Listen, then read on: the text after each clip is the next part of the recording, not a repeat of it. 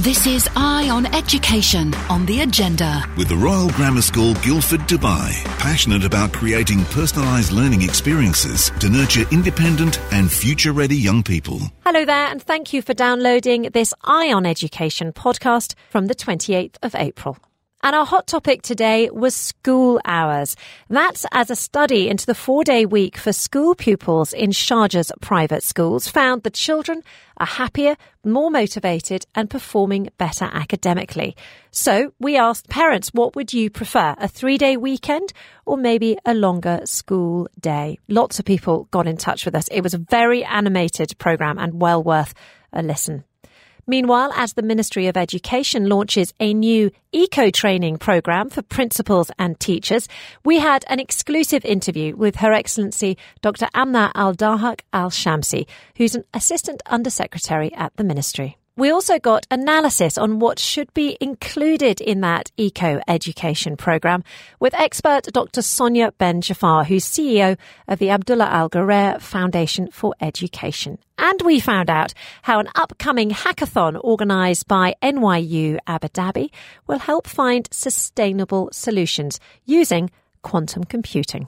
This is Eye on Education on the agenda. With the Royal Grammar School, Guildford, Dubai, passionate about creating personalised learning experiences to nurture independent and future-ready young people. Welcome back to the Agenda programme, and more importantly, welcome to Eye on Education. It is our special programme when we put the spotlight on learning, whether that's in schools, universities, nurseries, or even, higher education for adults who are going back to study again. And in fact, that is going to be one of our top stories. First up, we're going to consider all the big headline makers from the last few days. And actually, a really interesting story broke overnight about universities. Producer Jennifer Crichton has been keeping her eye to the millstone. Is that an expression? It's not, is it? But you know what I mean. She's always on the news, always figuring out which stories are coming out and which are the breaking headlines. And this one, it is a really interesting one. It's about universities here.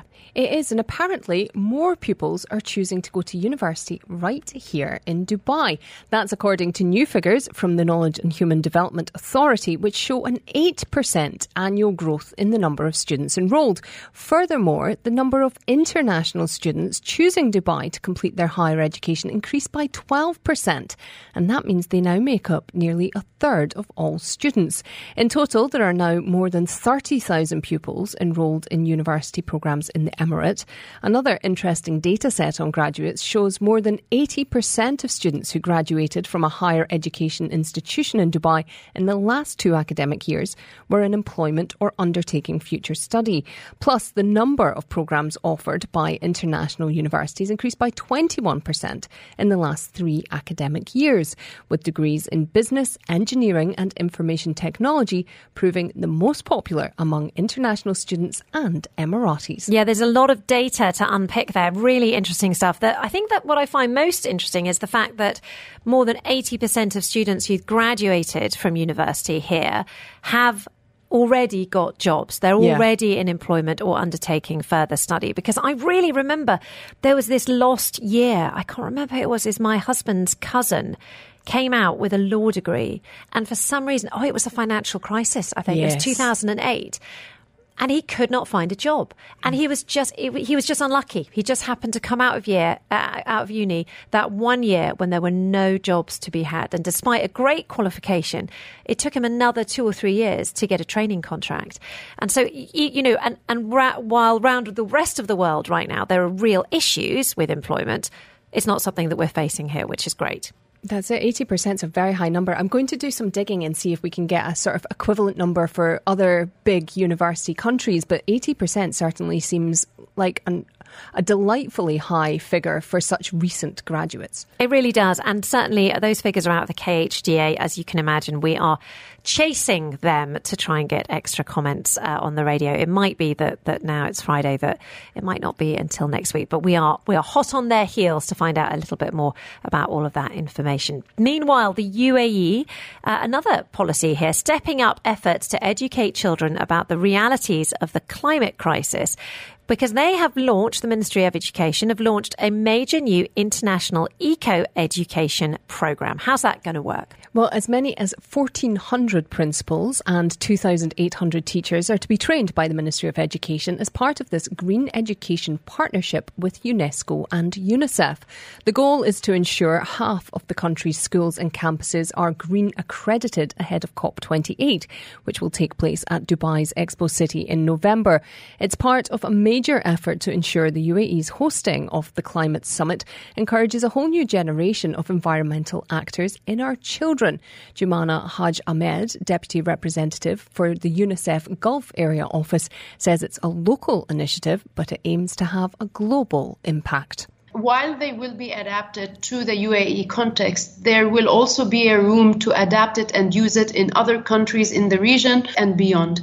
And that's why we'll be working on it in English and Arabic. We will be doing it in a participatory approach with the students and the teachers themselves. The idea is to carry it forward into the next COPs and to have it available for other countries as well. Yeah, and coming up on the programme, we're going to get more comments on that. We'll be hearing from Her Excellency Dr. Amna Al-Shamsi. She's Director of Innovation and Entrepreneurship at the Ministry of Education.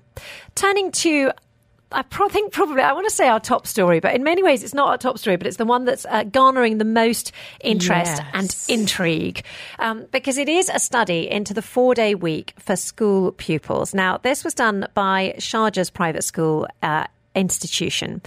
And, inspection institution. And they found that children there are happier, more motivated and performing better academically. And that's thanks to the 4-day week in their view. Now, they surveyed over 30,000 families from more than 70 nationalities in January and February of this year. So what else did this research discover?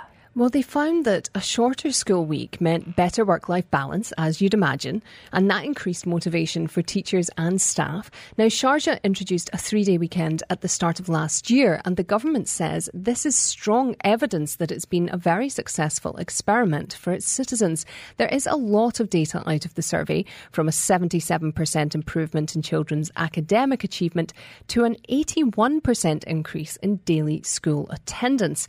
We're going to be discussing this at length shortly, but this mum already got in touch to say she'd love to see a similar approach in Dubai.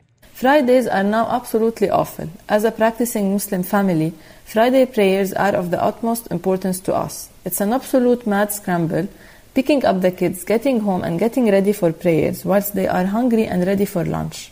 There is no time to go in and listen to the Imam's khutbah or sermon.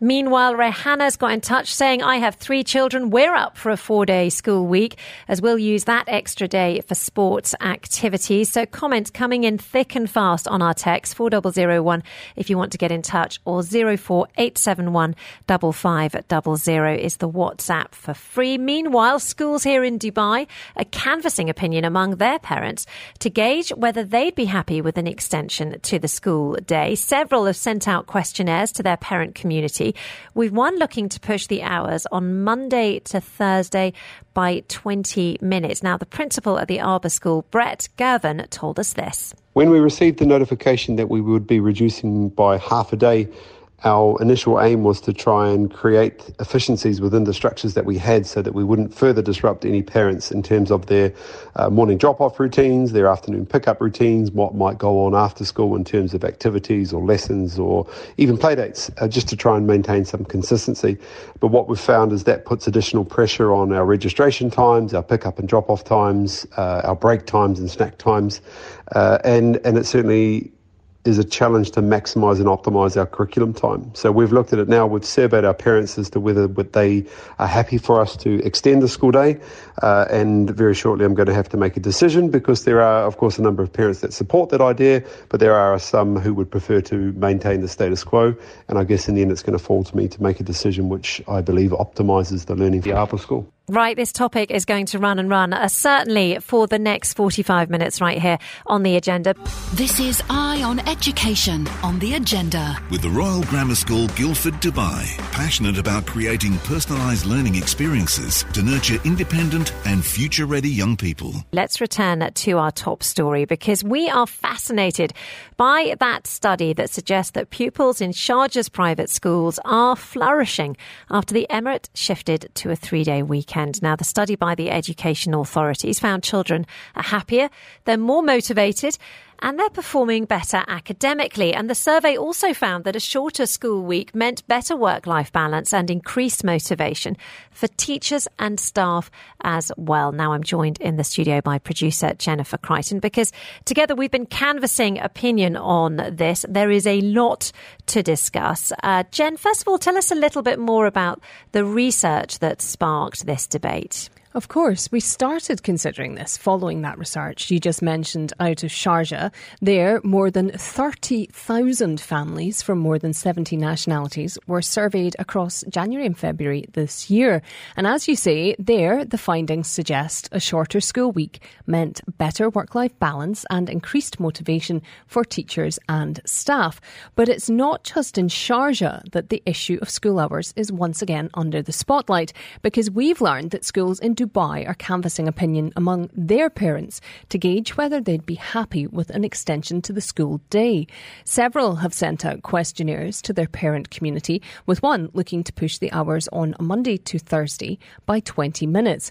The principal at that school, the Arbour School, Brett Girvin, told us this. When we received the notification that we would be reducing by half a day, our initial aim was to try and create efficiencies within the structures that we had so that we wouldn't further disrupt any parents in terms of their morning drop-off routines, their afternoon pick-up routines, what might go on after school in terms of activities or lessons or even play dates, just to try and maintain some consistency.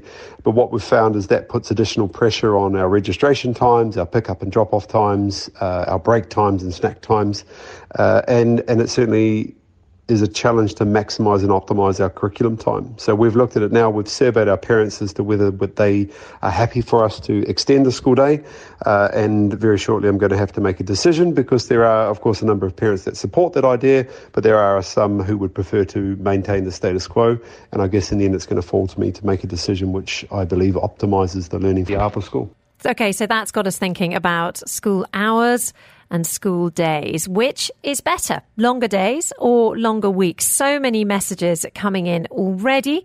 One person here says, I already think the day is way too long for young kids at school. They get tired and I don't think they can absorb all that info. I have to say, I think that's where I stand on it.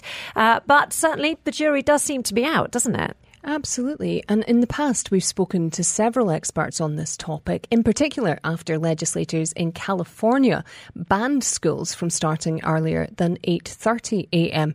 That was introduced in September last year, and it was the first law of its kind in the US. But other states, including New York and New Jersey, are now considering similar measures for teens.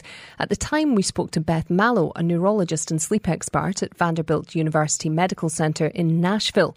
She's part of a research team assessing teenage sleep patterns. And she says while younger kids can thrive in Dubai's early start school culture, it can be less effective at secondary level. I think the main reason is logistics, like, for example, buses. If you only have so many buses and lots of kids, you have to send the buses out first to pick up some of the kids and then come back and get more of the kids. And there's this sense of like, well, we should let the younger kids go later and let the teenagers go earlier because they're older, they're more mature, whatever.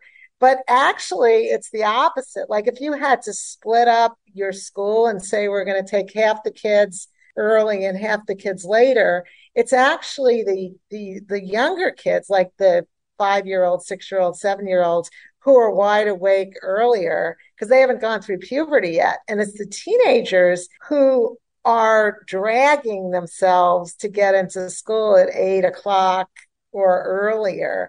They're the ones who really need the later start time, but people just don't know that. They just haven't been exposed to sleep and biological rhythms and understanding all of that. That is really interesting stuff. But what do you think parents would make of it?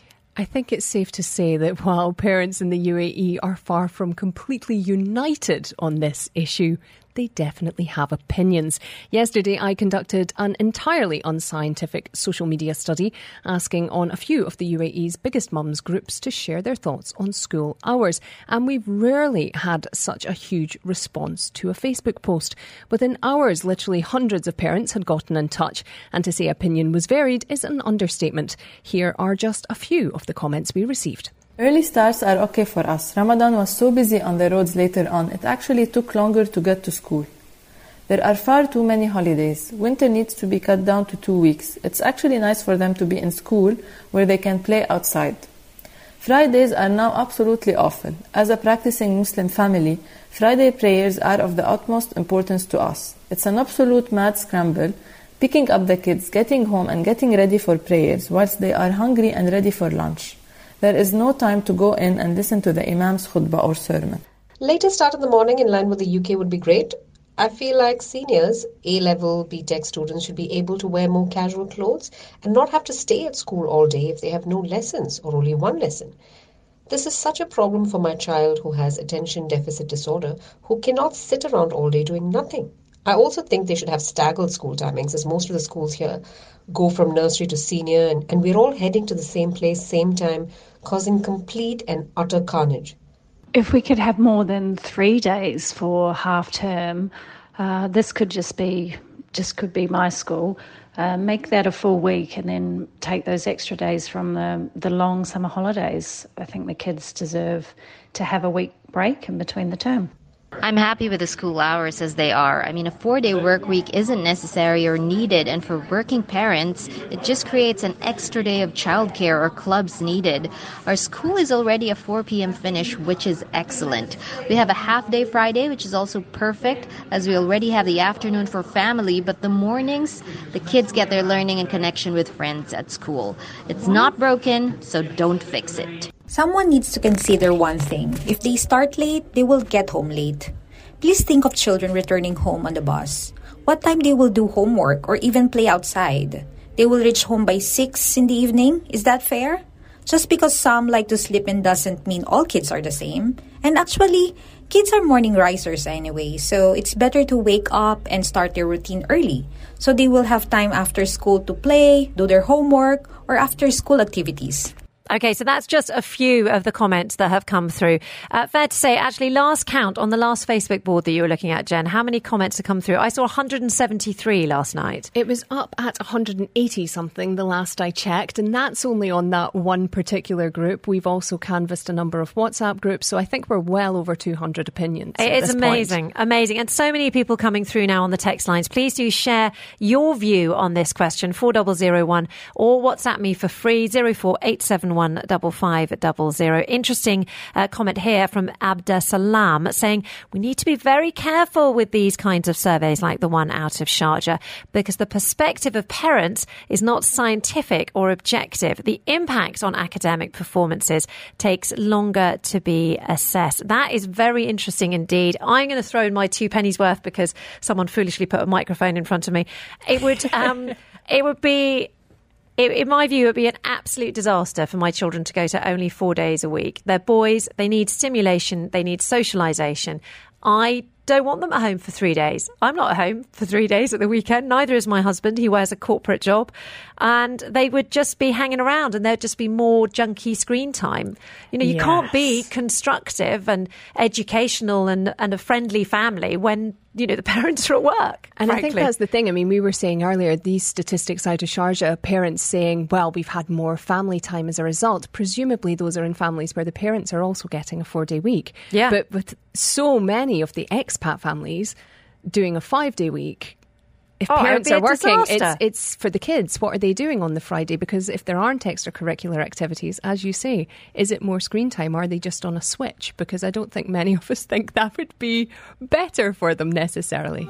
This is Eye on Education on the agenda. With the Royal Grammar School, Guildford, Dubai, passionate about creating personalised learning experiences to nurture independent and future-ready young people. We are discussing school days on the programme this morning. That's after a survey out out of Sharjah's Education Authority found that pupils in private schools there are flourishing after the Emirates shifted to a 3-day weekend. Now, the study found children are happier, more motivated and performing better academically. Meanwhile, teachers and staff are loving the shorter week as well, not surprised, saying it's led to better work-life balance and increased motivation. Now, I've brought in producer Jennifer Crichton on this because she's been asking for your opinions. I think it's safe to say she's been inundated. More messages keep on coming in left, right and centre here on 4001. Of course, the WhatsApp, if you want to join the conversation, 04871 5500. Yeah, but what's the general gist that you've been hearing? You know, I suppose it's hard to say which line people are coming down on. Do they prefer longer days or do they prefer longer weeks? I honestly don't think I could come down on a side. It is incredibly varied. And I think the really interesting thing here is that there is so much option in terms of the debate here. So it's not like we're just talking about a 4-day week or not. People are talking about, do they want an earlier start time, a later start time, longer days, shorter days? So there isn't a general consensus, really. I think before we go any further, let's take a look at some of the key findings on the survey out of Sharjah that's prompted us to ask these questions. Because while the parents we've spoken to are mixed, the results in Sharjah suggest an overwhelmingly positive response, because there 77% of parents surveyed reported an improvement in their children's academic achievement and 78% in their social skills. The findings also showed an 81% increase in attendance and a 75% rise in extracurricular activity sign-up. What's more, the study reportedly also found that 88% of pupils are spending more time with their families, which is all incredibly positive. But what about working parents is probably the question I'm being asked more than any other this morning. While many of the parents we've spoken to say they understand the argument in favour of a 4-day week for everyone, they've pointed out that currently few schools offer care options on Friday afternoons, making the early pickup a logistical nightmare for those who have to be in an office. What's more, we've heard concerns about the impact on the curriculum, how early kids would have to start and how long those 4 days would be were the country to pursue this option on a wider level.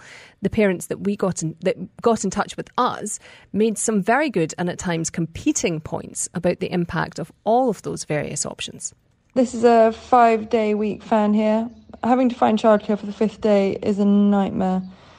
School times also fit really well with work. I can drop off the kids before heading into the office. Any later and I'd have to finish before the kids.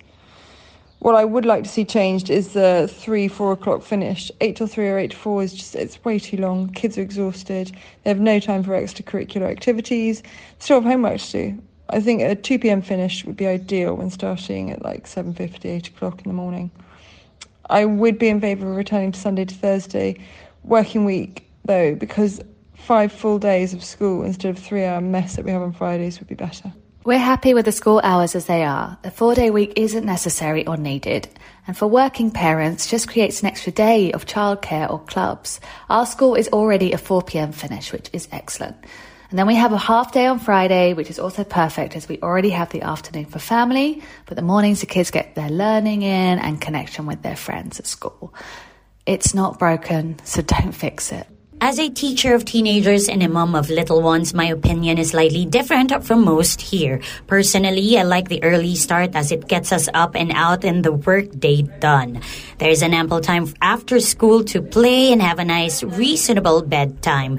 And also, I like the half day on Friday as it feels like a nice chill day. We can finish off work in classes, review content, pastoral care.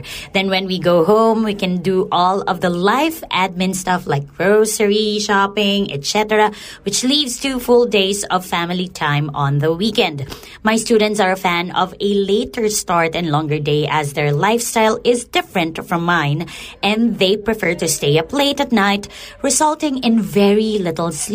Having said that, virtually all of them say they have a nap when they get home. A myriad of studies have shown that a 4 or 4.5 day working week is super beneficial for well-being across all sectors, increasing productivity and mental health. I've been an educator here in various roles for 15 years and a parent who has gone through his schooling system here. As a parent, I know how difficult it was to get him up in the mornings, and also how unfocused he was at the beginning of the morning until he was able to wake up properly. As an educator, there are many children who arrive late and consequently miss some important lessons at the beginning of the day. In my opinion, the day should start later. I don't think it should start any earlier for anyone than 8:30, and I understand that means a longer day, but I think that is preferable to getting up at these unreasonable hours. British schools will not be able to manage the GCSE and A-level curriculum in a 4-day week. It's no good ramming in the content with longer hours in the 4 days. The children won't be able to keep up with their productivity sufficiently high. There'll be lower grades and heightened stress relative to their peers in the UK, and all that will follow will be an exodus of pupils to UK boarding school.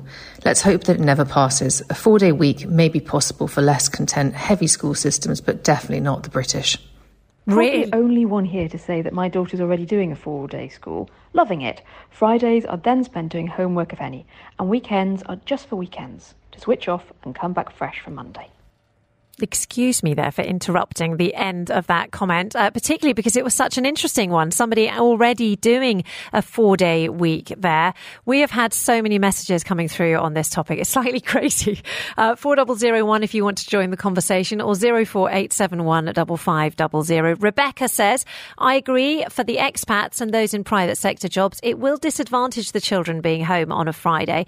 We pay very high school fees for children to barely be at school already with all the holidays. Our school finishes at 2:40 and has very little after-school activity provision. So the children already have long afternoons at home. They're far better off socialising or taking part in activities. If parents are working, it's just not quality or productive time at home. Meanwhile, Cheryl has a completely opposing view. She says, I think 3 days off will work for my children. Imagine dedicating this free day to let them just be free to do what they love to do. My 10-year-old son runs his own business, Flip Fingerboarding, and imagine dedicating a day for this. He will absolutely flourish. This is Eye on Education on the agenda. With the Royal Grammar School Guildford, Dubai, passionate about creating personalised learning experiences to nurture independent and future-ready young people. You are listening to Eye on Education here on the agenda. We've got a big hot topic today because we are fascinated by that study that suggests that pupils in Sharjah's private schools are flourishing after the Emirate shifted to a 3-day weekend. Now, the study by the education authorities in the Emirate found that children are happier, more motivated and performing better academically.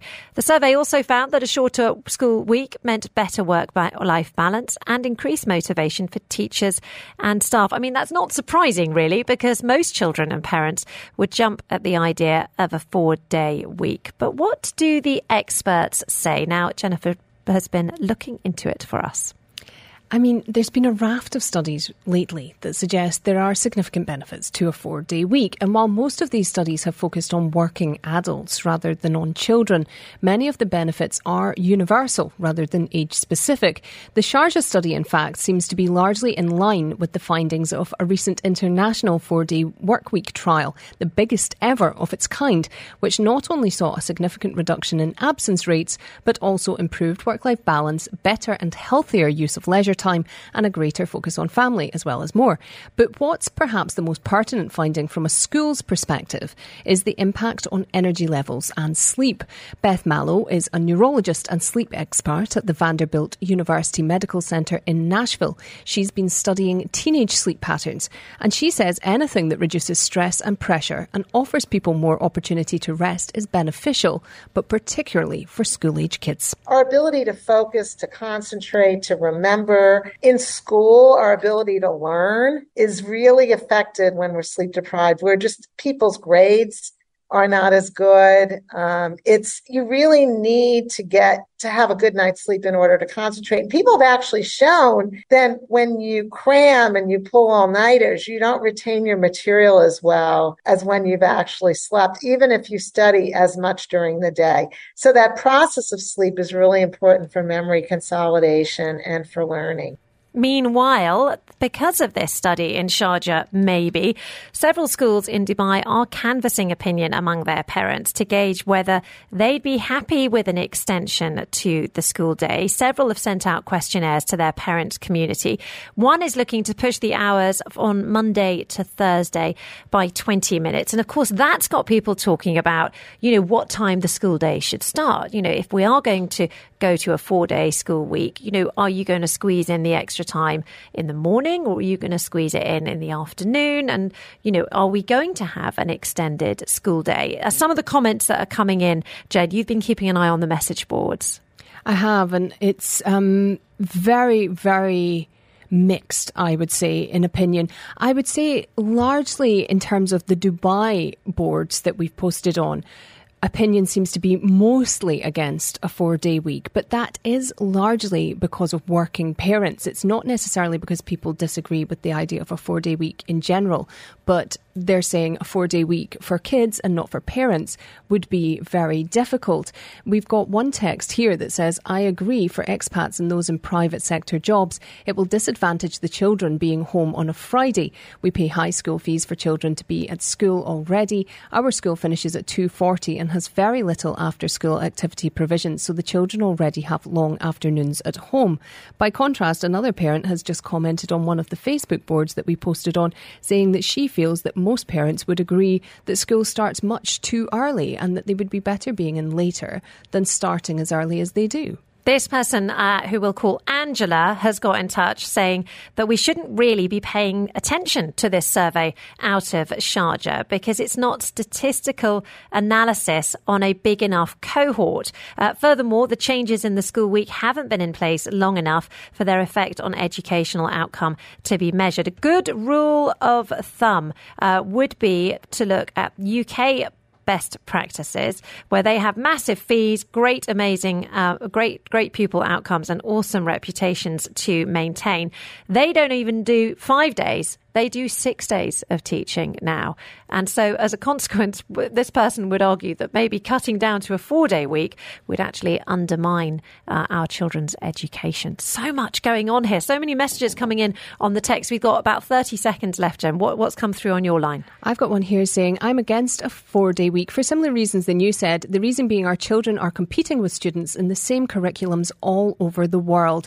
And those curriculums have no Arabic, social studies, no mandatory Arabic, not to mention no Ramadan or extended public holidays. So kids here could already be at a disadvantage. Further reducing the week is another way to give them less teaching. Andrea says that she would prefer a longer week, i.e. a normal week. Anything else is unrealistic and unsustainable. Imagine these children going to universities or joining the workforce.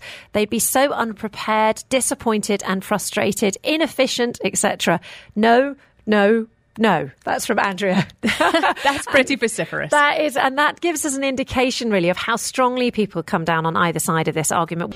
This is Eye on Education on the agenda. With the Royal Grammar School Guildford, Dubai, passionate about creating personalised learning experiences to nurture independent and future-ready young people. Hello there, welcome back to the programme. Now, the UAE is stepping up its efforts to educate children about the realities of the climate crisis with the launch of a major new international eco-education programme. Now, as many as 1,400 principals and 2,800 teachers are set to be trained by the Ministry of Education as part of its Green Education Partnership with UNESCO and UNICEF. Now, the goal is to ensure half of the country's schools and campuses are green accredited ahead of COP28, which, of course, is taking place at Dubai's Expo City in November. And it is part of a major effort to ensure that the UAE's hosting of the event encourages a whole new generation of environmental actors in our children.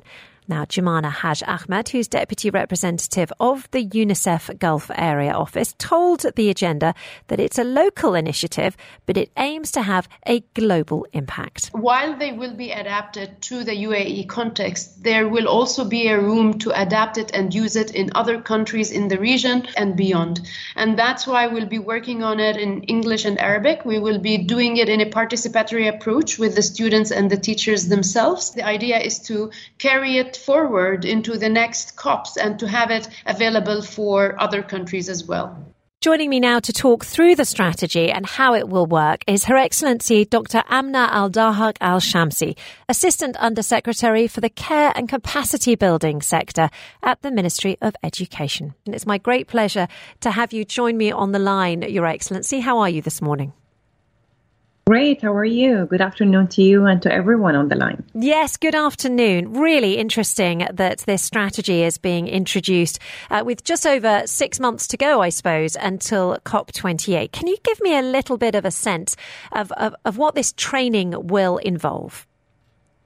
So we're very excited since we have launched this strategy 2 days ago almost, but we have been working on it since August 22. And we've started this collaboration with Ministry of Climate Change and Environment, and then we've expanded to so many other national and international partners. Now, the main components of the training is going to include training principles to lead the implementation of greening schools, greening communities, greening learning, and greening capacities around their school's environment. These are the 4 main pillars within the Green Education Partnership Framework, and we've designed everything around this roadmap to be around these 4 main pillars. With the training, we're working on the training, as Jumana just have mentioned in her message. We've been working on this to co-design it with UNICEF, with the participation of children, educators, and so on. So it's driven based on their needs, but at the same time, we're making sure that everything we're working on throughout the training and also throughout the toolkits and the enablers that we're creating in the other pillars to make sure that they are not only designed to the UAE context, but they have the agility to be adapted and scaled for other educational systems, as these are the main, the main plan or strategy that has been put in place to design a full accelerator for the educational system to implement the Green Education Partnership Framework. And with the UNESCO and the UNICEF, we're looking at amplifying the impact of everything that we're working on to be implemented in the UAE, but at the same time to be scaled up for other educational systems and to work as the UAE to work as a catalyst for this framework to be implemented across the globe. It is very interesting how the UAE, right from the very start, really, with the planning for COP28, has sought to include young people and children in the sort of the climate conversation. And obviously there's already been amazing events going down at Expo City, Dubai, where children have been invited in to get into the debating sort of environment. Which schools are going to be involved? Which principals and teachers are going to be involved in this project? Is it a particular curriculum? Is it state schools or private schools? How have you managed it? Now, we do have a very unique system in the educational system in the UAE. We do have a lot of government schools, private schools, so many different curriculums that are already existing within the UAE educational system. So the intention is to include all schools, to open this for all schools, government, private, across the different curriculums, because basically the climate action education is, you can think about it, it's one universal model in a way, but you can adapt it depending on the needs of the school itself. How far is the school into implementing climate action and climate education related practices and programs? Because we know we're not starting from scratch. There are so many efforts that have been done, whether it's on the local level or sometimes even on the level of the school and the educational institute itself. There have been tremendous effort, and we have seen so many examples that we're very, very proud of.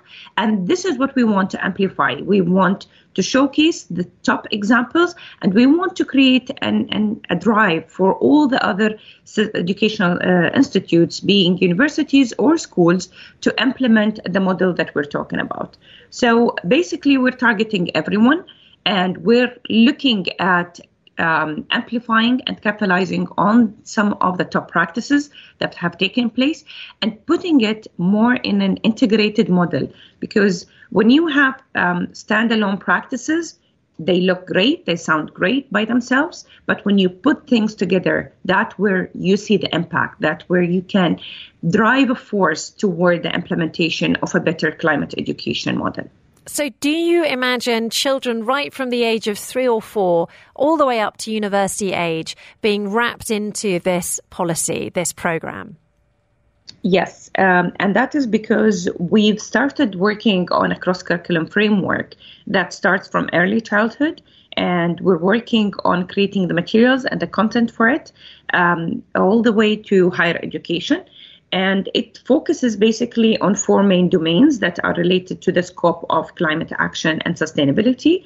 And it focuses on 3 main strands: knowledge, skills, and values. Because as we know, in order to create that mindset shift and behavioral shift that is required to really do the impact that we look to preserving the earth, it has to start from the values. And values in terms of environmental values and sustainability is very well rooted in the UAE, starting from the vision of our late founder, Sheikh Zayed, and all the leaders that are working across the government in the country that are driving the UAE toward that.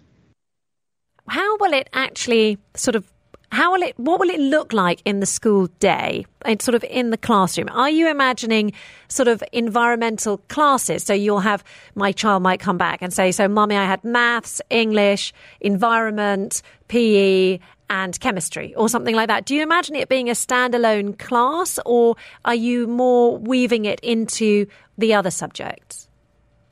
It's more on the second that you've mentioned, because the climate education is very it's interesting in its model. You can link it to every subject, even to the art, even to moral education. We've said that it's knowledge, skills, and values. So you can link it across all the areas, and you can link it to physics, to chemistry, biology, in every single subject. So the way it was designed to be a cross-curriculum framework in a way that concepts are going to be embedded within the different subjects, within the activities in the classrooms, but we are also creating and working with experts to create a wealth of extracurricular materials that can be used for activation for the kids that want to go the extra mile, whether it's in the environmental club in the school, or in after school activities, or even in activities that the school can organize for the kids to take them out to the community. As I have mentioned, maybe one of the main pillars is greening communities. So there is a role for the community to contributing to greening the school and greening the capacities within the school. But there's also a very important role for the school to green the communities and to bring that awareness and the knowledge and the skills that we're looking at it, because the schools can create that triple effect. The child can take this practice, as you've mentioned. A child can go back to their parents and they say that we've done this in school. Let's do this at home. Let's do this with our friends, with our family members. This is the model this is the point that we want to reach to. And we're not, as I said before, we're not starting from scratch. A lot of schools are doing so many amazing things. The idea here is that we want to make sure that there's a very well integrated structure that amplifies the impact and make sure that every child has access to that, every educator is enabled to do that, and every school is doing their role to the educators and to the learners and to the communities. You can imagine this sort of army of school children coming home to their parents, all very motivated to do something to help resolve the problem of climate change, which is lovely in many ways, scary, but lovely. And that's exactly what we need in many ways. Yeah. Be really prepared to answer for our kids' requests. Yes, it's the recycling. My goodness me, if I dare throw a bottle in the wrong bin at the moment, the children come for me. So when will teachers start learning this programme? So we're planning in the next couple of weeks to start the orientation for all school principals. We're going to have multiple sessions in Arabic and English to introduce the whole master plan, basically, for the schools, and to get them all on board and to be all on the same page of why we're doing this. Why is it important? How can we really integrate or amplify the things that we have been doing, or how can we integrate them within this framework so that we have a well-structured plan that we can continue with the best things that we have been doing, and we can add the new things that we have been missing and bridge the gap across all. And after this main orientation, which is going to introduce the master plan, because one of the main things, if you are looking at the change within a school environment, the leader is the one that's going to enable that. So it's basically the principals. And then we are going to start working with the educators to disseminate the trainings that we have been mentioned. We know that there is a lot of requirements on teachers, so we're not going to just jump into their school days and ask them to get into this training. So we're designing, as part of the master plan, a very well-structured action plan that is going to include specific weeks for the training. Again, it will be offered both in Arabic and English. Some of the training are going to be self-paced training, so it gives the ability to principals and other educators to take the training depending on their schedule, and make sure that we are attending for all the different needs and making sure that our partners as well are engaged with us. So UNICEF are going to be with us through this training, FEE, Foundation for Environmental Education, OCE, Office of Climate Education. They are all going to be part of this training journey. It all sounds incredibly well thought out. Thank you so much for joining us. That is Her Excellency Dr. Amna Al-Dahak Al-Shamsi, Assistant Undersecretary for the Care and Capacity Building Sector at the Ministry of Education. It's been a great pleasure having you on the radio. I hope we speak to you again sometime very soon. So thank you very much indeed for joining us here on The Agenda on Dubai Eye 103.8. This is Eye on Education on The Agenda. With the Royal Grammar School, Guildford, Dubai. Passionate about creating personalised learning experiences to nurture independent and future-ready young people. Yes, welcome back to Eye on Education here on The Agenda on Dubai 103.8. It is our opportunity to look at all the schools, universities and nursery sort of topics, I suppose, that are crossing our desk. Two big topics on the programme today. One is eco-education. The other one is how long the school week should be. 4 days, maybe 5 days. What would you prefer? So many people getting in touch. Thank you very much indeed to Nicholas, who said that if the kids have learnt more or better, as per the suggestion of the Vanderbilt professor, then they will adapt to 5 days just fine. That's Nicholas's view. He thinks that they should go for 5 days. Other people saying that we pay very high school fees for our children to barely be in school already with all the holidays. The idea of cutting it down to 4 is just too horrible for words. Let's talk about this, these efforts to educate children in the UAE about the realities of climate crisis, because as we've just heard, the Ministry of Education is stepping up a gear with a green education partnership that they've made with UNESCO and UNICEF. The idea is that schools across the UAE will be offered a framework, a national framework to support climate education and critically to encourage climate action among young people. Lots of teachers, lots of principals are all going to be trained. But what should they be trained in? Let's get some analysis from Dr. Sonia Ben Jafar. She's an education expert and she is CEO of the Abdullah Al Ghurair Foundation for Education. Based here in the UAE, it's one of the largest privately funded philanthropic education initiatives in the Arab world. Dr. Sonia, lovely to have you joining us on Microsoft Teams. It's a big question, but what do you think should be included in this new eco-education program? Well, thank you very much. It absolutely has to be first and foremost commended that the UAE Ministry of Education has gone down this route. The UAE National Energy Strategy has made a complete commitment that by 2050, the country aims to increase the clean energy share to almost 50%. So they're investing, and what this does in terms of partnering and making green education relevant is that it's part of the ongoing efforts. But what's most important, this is not about simple little pieces in a curriculum. It's an integrated framework for all of the curriculum. And so what that means is for us to transform education and transform the future economy so that we can have a sustainable economy and sustainable development, we need to change mindsets. And so the Green Education Initiative is not just about greening schooling and curriculum. It's about greening learning, greening capacity, and greening communities. So the strategy is really interesting, and it's not only about the UAE, but it's about creating a framework that is a universal language for other countries to be able to adopt. So they're going to be giving toolkits and resources. How do you take your science class and make sure that when you're learning about the microscope, what link does that have to climate education? And that goes for the same thing about sports, and it goes for the same thing about everything that we learn in school. It's really interesting because when I first read about this, I was a bit like, oh, great, they're going to tell them, about how carbon dioxide is gathering and that's, causing a warming effect. So I was just thinking about the scientific facts and about it. But actually what you guys are looking at and what the Ministry of Education are looking at is how our children can be prepared and ready and educated for jobs in this sector effectively.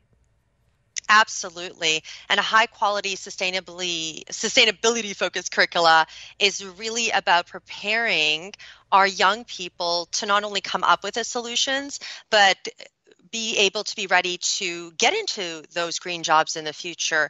Right now, the World Economic Forum has estimated by 2030, over 80,000 new jobs will be green jobs. And we need young people to have a sustainable mindset so we can catalyze how we're going to be able to fill those and deal with climate mitigation and climate adaptation on every level. And as you mentioned at the foundation, we are part of that solution, and we're really proud of that because we are providing training for those kind of jobs in the future. Yeah, and one of the things that you guys do at the foundation, and one of your focuses, I know, is on upskilling. So obviously this program is designed for people who are still in school, they're still in university, but your focus is also for people who might have missed out on those types of skills. And do you think there will still be space for those people to learn, sort of backdate their learning, so to speak, like me? Absolutely. And, I think that's the difference. If we're going to transform education, we have to transform our mindsets. Formal education is super important, but informal education and really being able to upgrade your own skill sets so that you can learn more about what's happening has to be part of everything we do. And so for example, the foundation has a hub at the American University of Beirut that supports one of the programs that they've developed and designed because of our funding has been Green Technologies Online Professional Diploma. So you can take this online and learn about solar panels and water and green buildings and how to actually be part of those kind of jobs. So those things are incredibly important to us. And that Green Initiative, I think, is part of the 4 pillars that the Green Initiative that the ministry is putting forward as well. Naughty last question, because I've only got 30 seconds left with you. But do you think the drive is there? Like, it's one thing for well-meaning institutions and governments to come in and go, look, we need to change our values. We need to greenify our economy. We need to greenify our education. But do you think the rest of us care? Do you think we're ready to be transformed? That's where the changing in habits of mind needs to happen. But actually, when the climate is changing and we're adapting in our own jobs and in our own lives, that's going to become incredibly important. And this region is hyper affected by the climate change. And I have a paper coming out with a colleague of mine in Fikr Institutes exactly on this, advancing regional climate education and why it matters in real life with real examples across the region. And so I hope that will help clarify this very point. Yeah, absolutely. It is a conversation that's set to run and run.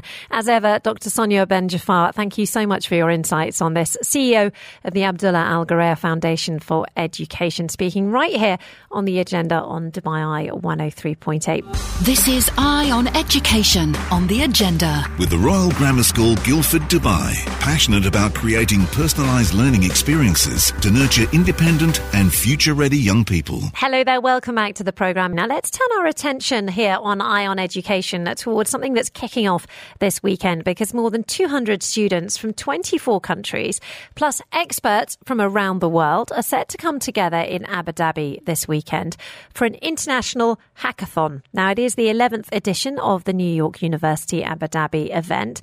This year, its key theme is sustainability. And the idea is that the pupils will work with quantum computing to develop innovative solutions to challenges related to the UN Sustainable Development Goals. And they will be encouraged to look at challenging projects, everything from machine learning to AI to physics and the arts. I have to admit, I'm not entirely clear on what a hackathon is. So joining us now to talk through how it'll work is Graham Alabaster. Now, he is chief of the Geneva office for UN Habitat, and he's involved in guiding the hackathon. Thank you so much for joining us on the line, Graham. Can you give me a little bit of a sense of how this is going to work? Because I've read the words quantum computing and hackathon, and I'm lost in a sort of vortex of things I don't understand. Absolutely. Well, yes, hello. Delighted to be invited to join you. As many of you know, the Sustainable Development Goals, which were agreed by member states of the government several years ago, we're about halfway through, were a sort of blueprint, if you like, of how we could move forward to address many of the problems and inequities that exist in the world across the board, from health and all sorts of different issues. But of course, attaining those SDGs has been a challenge for many member states who are still behind on some of the SDGs. And the idea is to find ways using innovation and science to see how we can advance the achievement of those SDGs. And what that boils down to is, in reality, some of the more challenging problems that we face, in the future, like how we're going to feed people, how we're going to deal with pollution incidents, how we're going to manage sort of energy as we move into the future. All of these things can benefit by applying sort of advanced computing techniques to model, to emulate, and to develop new approaches and new materials in some cases. So this huge increase in computing power that quantum computing brings means that many of these challenging issues, which would normally take people in the research and development world many, many years to perfect, can be done using quantum computing. For example, you can use quantum computing to develop and design new drugs, new materials, that would take many, many years to do in research laboratories. So the whole idea of the hackathon is to use the knowledge, particularly younger academics, about how they can use quantum computing techniques to address some of these issues and to start to conceptualize how those issues can be addressed. Now, I know. Sorry, that's a rather short, version, but that's basically what they're trying to do. No, I mean, but I now have perfect clarity, which helps hugely from the point of view of a radio interview. And I know that Abu Dhabi, in particular, both the university and the Emirate itself, have got a huge interest in quantum computing. They've been investing massively in this giant quantum computer that they're building down there. I say down there from me here in Dubai. But how can the students access that? Because I wasn't under the impression that the quantum computing resources were available, for example, to students yet. They're still being developed. And I mean, the access to quantum computing will progressively increase.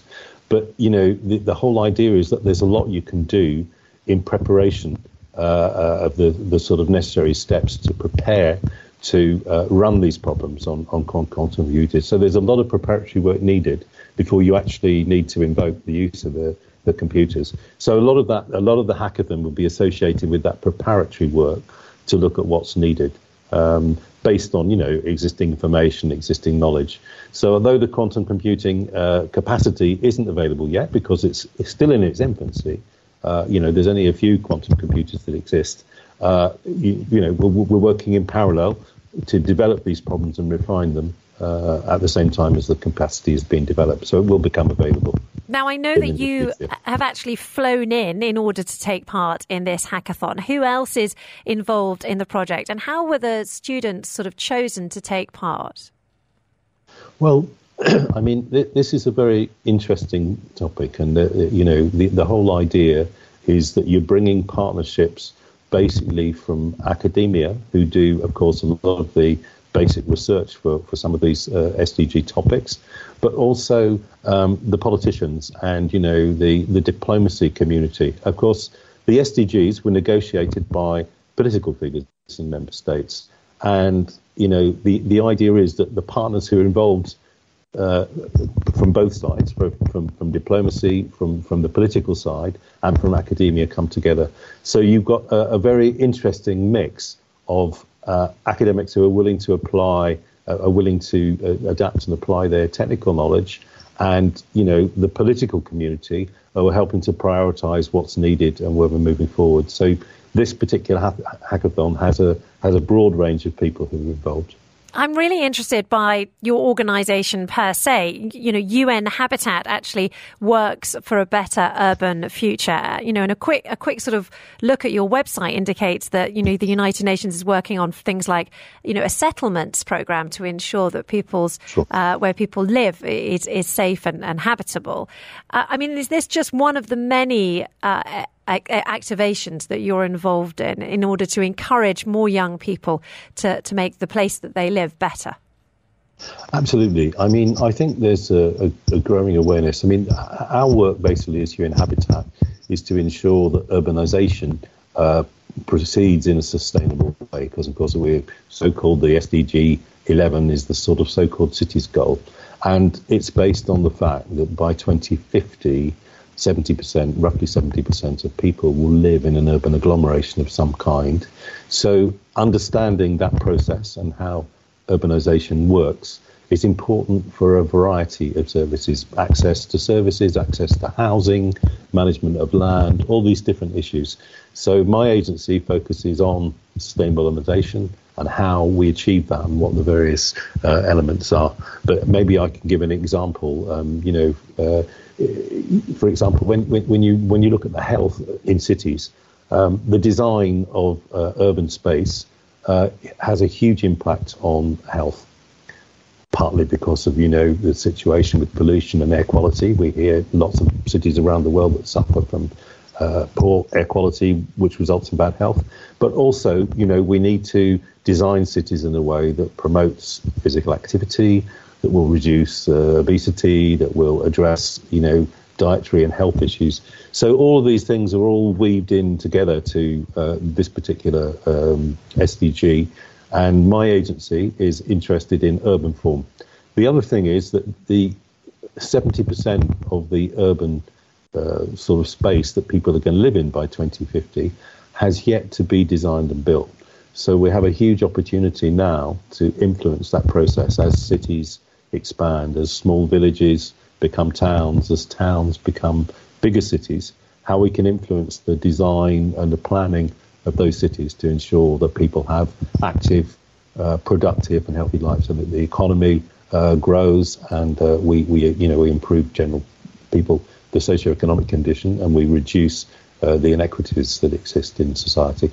Absolutely fascinating sector. It's like many of these things, the further you dig into the United Nations, the further you dig into sustainability, you realise quite what's going on around the world, the sort of big thinking that's going on. So no doubt we would love to have you on the programme again going forward, not least in the build-up to COP28. It's been a great pleasure to speak to Graham Alabaster, who is the Chief of the Geneva office of UN Habitat, which works for a better urban future. Really great to have Graham in town for that hackathon that is taking place at NYU Abu Dhabi this weekend, involving more than 200 students from 24 countries, plus experts from around the world.